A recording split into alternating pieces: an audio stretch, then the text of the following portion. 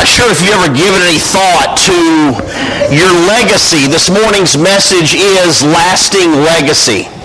And so when people depart from this earth, they often leave something behind. Some people might leave a collection of something. Some people might leave a collection of autographs or sports memorabilia. Some people might leave a house. Just last night I was watching a movie. As I often do late at night, I found a movie from 1984, Robert Redford and Glenn Close in The Natural, where he's a baseball player. And they were teenage or high school sweethearts, and their lives took different paths, and that may sound familiar to some of you. Someone that you dated years ago, and then you met up with them years later, and in their situation, they were both single when they met up some years later. And so one of the things he asked her is he meets her in this diner, and they've ordered a couple of lemonades. It's set in Chicago in 1939, at least that's where this scene was taking place. And he said to her, "Did you ever sell the farm?" And she said immediately, "Oh no, I will always have that." And of course, I'm sure she's thinking that, that's something that she is going to pass on to her son someday. And so some of you may know what it's like to inherit real estate or to inherit a farm. And so people have something often that they leave behind for someone else. But I want us to spend some time this morning looking at what Scripture tells us is the most important legacy that we can leave behind, looking at Psalm 78 beginning with verse 4. "We will not hide them from their descendants. We will tell the next generation the praiseworthy deeds of the Lord, His power and the wonders He has done. He decreed statutes for Jacob and established the law in Israel, which He commanded our ancestors to teach their children, so the next generation would know them, even the children yet to be born, and they in turn would tell their children. Then they would put their trust in God and would not forget His deeds, but would keep His commands. They would not be like their ancestors, a stubborn and rebellious generation, whose hearts were not loyal to God, whose spirits were not faithful to Him." And so the psalmist here is painting this picture of, there is something that you can leave behind. You can tell the next generation and the generation after that you can tell them about the good things that the Lord has done, the way God has blessed your life. And I think about the legacy that my own mother left me as we gather on this Mother's Day. And I appreciate Jesse sharing with us that he was thinking about songs that he might have heard his own mother singing around the house from those days when he was much smaller. And so I think about my own mom and the legacy that she left. I think about, and some of you have heard these stories before, I think about my earliest memories of life. My dad serving in the U.S. military, and we were living in Northern California. It was probably around 1971, 1972, somewhere in there. And I distinctly remember sitting with Mom and watching my brother baptized. There he was up in that baptistry on a Sunday morning. And I remember hollering out, as children do sometimes, "Hey, there's Jeff!" And of course, what's Mom doing? She's pulling me in tight and she's reaching that hand to cover my mouth, right? And, of course, it's one of those things. It's funny to everybody else, but it's not quite as funny when it's your kid for whatever reason. But I remember that Jeff would have been probably 11, 12 years old if my math is somewhere close to being right. And there he was giving his life to Christ, now serving as a deacon in the church over in Winchester, and where he and his family worship. And so there is that example of that legacy that was passed on. Some of you have heard me tell the story at least once before. It's my 11th Mother's Day with you all, so sometimes you'll hear the stories again, right?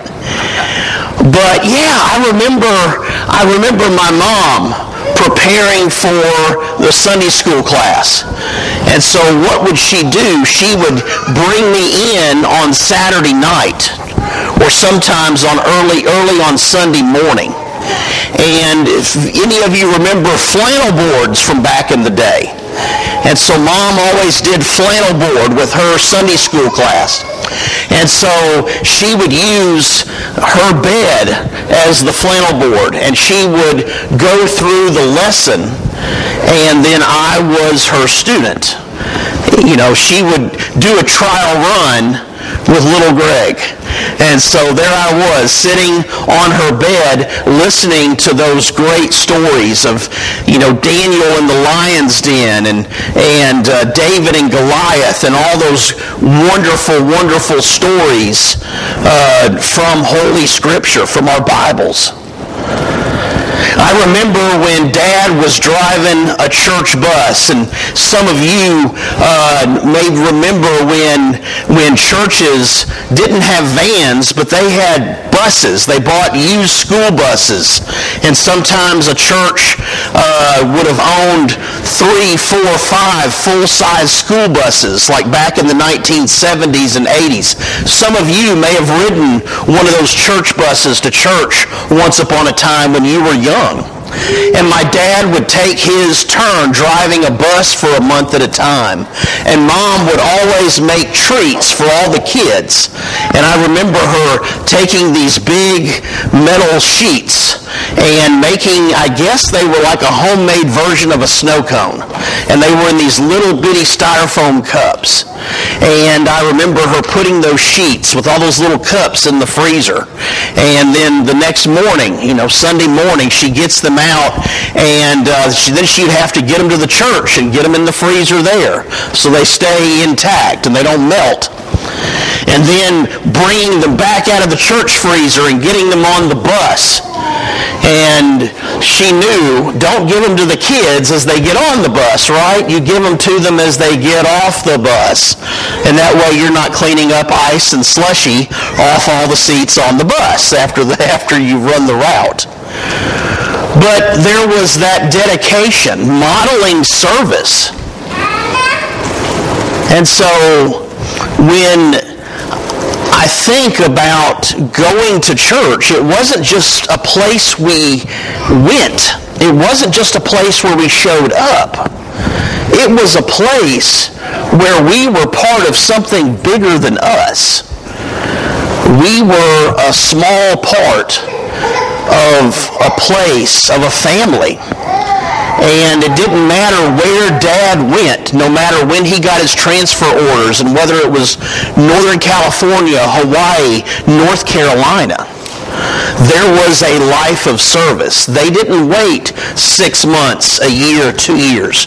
Back in those days, man, the military moved people around so often. You wait 18 months to get involved in a church, you might get your next set of transfer orders and be gone.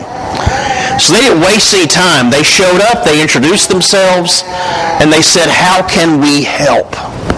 And so they modeled that life of Christian service.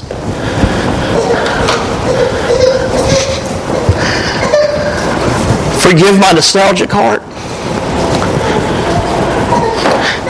But it's not just my mom. It's some of yours, and it's some of your grandmothers who did the very same thing. And that's why you're here today. Because they passed on a legacy. And shame on us, right? if we ever fail to pass on that lasting legacy to those that come after us. That it's not just a place you go for an hour one morning a week. That it's something that you're a part of, something way bigger than you, doing your part to serve God's kingdom. I'll never forget, before we move on to that couple of wonderful passages in 2 Timothy, I will never forget when my wife's grandmother, Ruth Edwards, was in the hospital. And one of her nurses was a lady named Marty. And Marty McBride happened to be the mother of Barrett's best friend. Now, Barrett had moved down here to Tennessee, and so he and Simon, I think, text messaged each other back and forth and sort of kept up with each other. But I remember Marty figuring out that this lady that was on her floor in her section that she was helping to take care of in the hospital was the great-grandmother, of her son's best friend who had moved to Tennessee. And on her day off, Marty brought Simon and at least a couple of his siblings, if I remember it correctly, to the hospital to visit Ruth.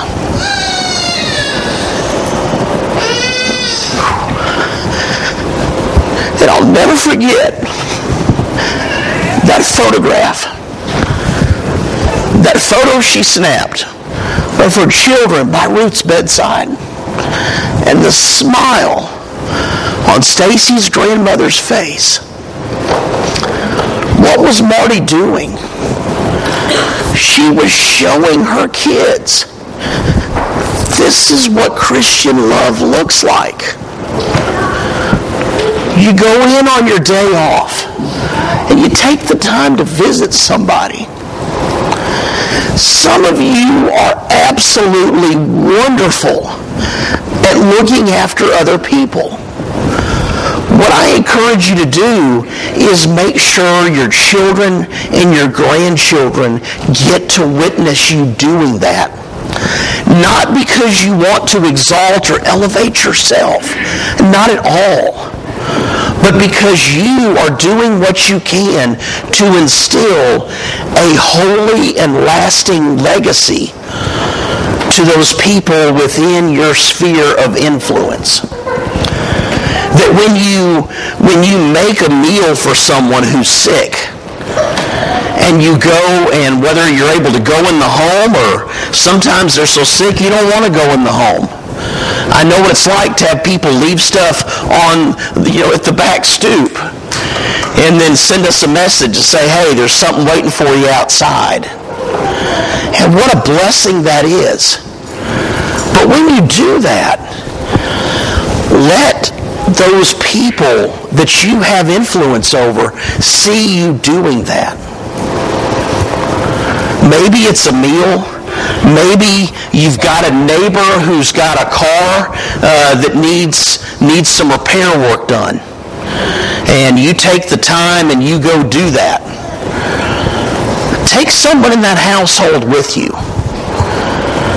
Get them out in front of the TV, away from their iPad or whatever it is, and let them see you doing that. Let them learn from you.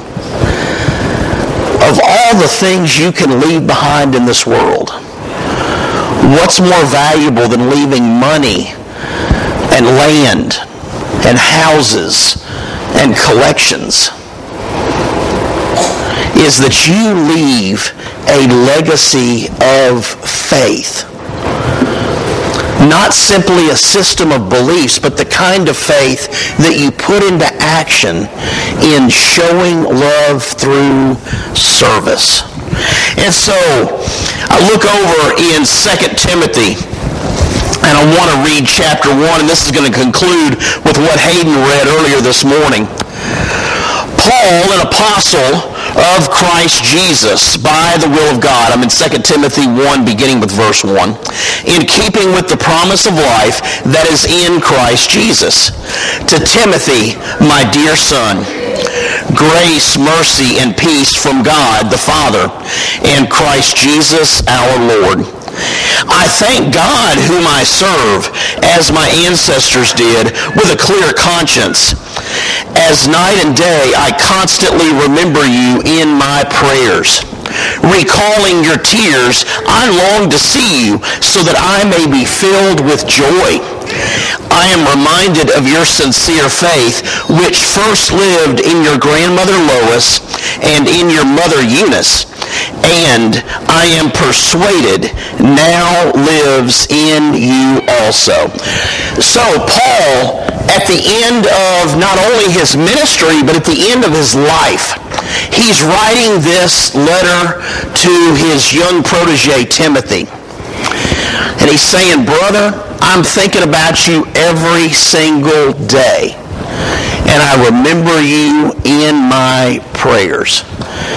I have almost daily contact with a preacher, Ashok Budala. Some of you heard me mention that name before, in India. And I tell him, brother, you're doing great work. Keep it up. I remember you and your ministry in my prayers daily. And so Paul saying to Timothy, brother, I remember you daily in my prayers.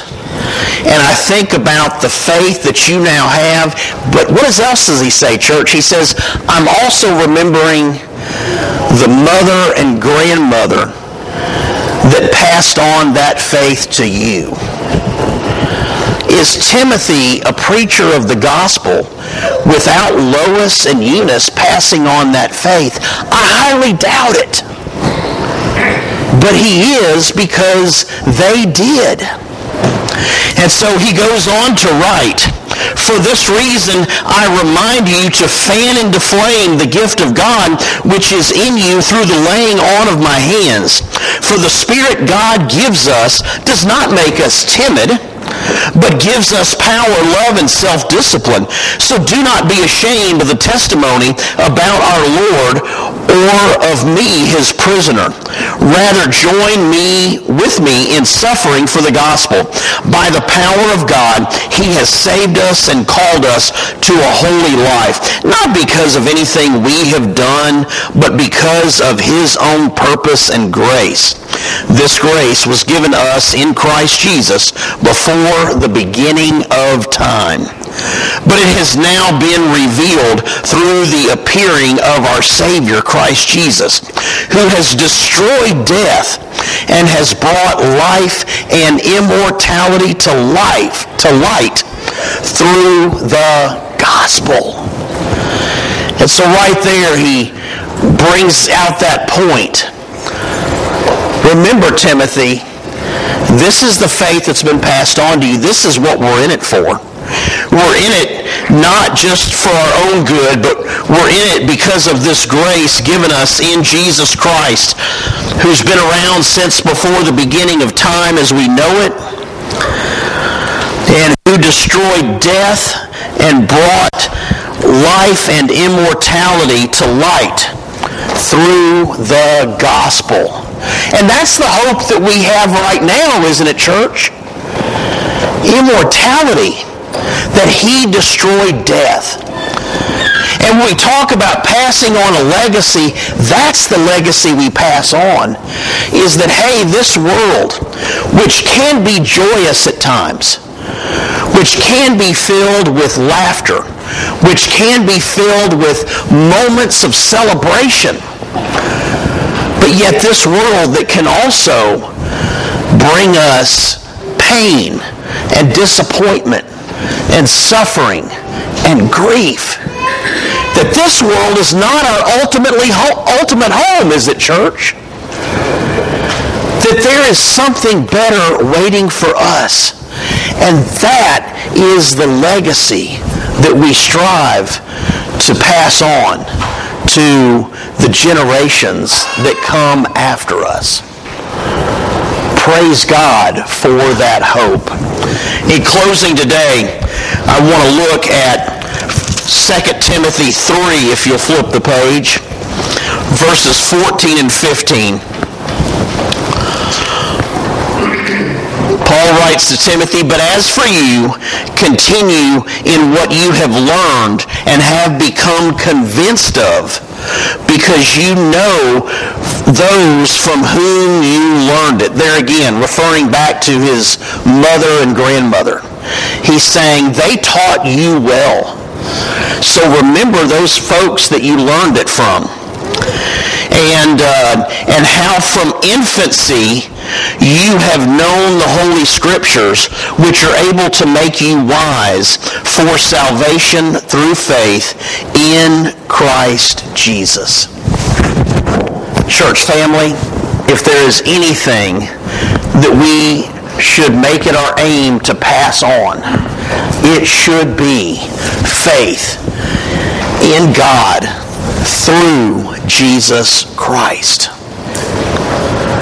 That should be the legacy we strive to leave behind, more so than anything else that might be of value. That we pass on the knowledge of eternal life that only comes through Jesus, through the blood of the perfect and precious Lamb. And so if you're here this morning and you have not yet been compelled to put on Christ in baptism, then we offer the invitation so that at this time, once and for all, you can come down the aisle.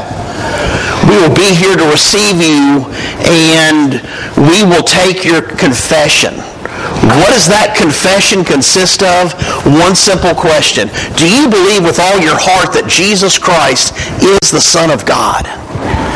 And upon saying yes, the watery grave of baptism is available, and you come out of that water a new creation, changing the trajectory of your life for all eternity. And if you're with us this morning, and you're just sitting here today, and there is something that's just weighing on you, then we offer the invitation for you as well, so that when you walk this aisle, we will receive you in the same manner, and that we will listen to whatever it is that you would like us to pray about. Let's stand and let's sing.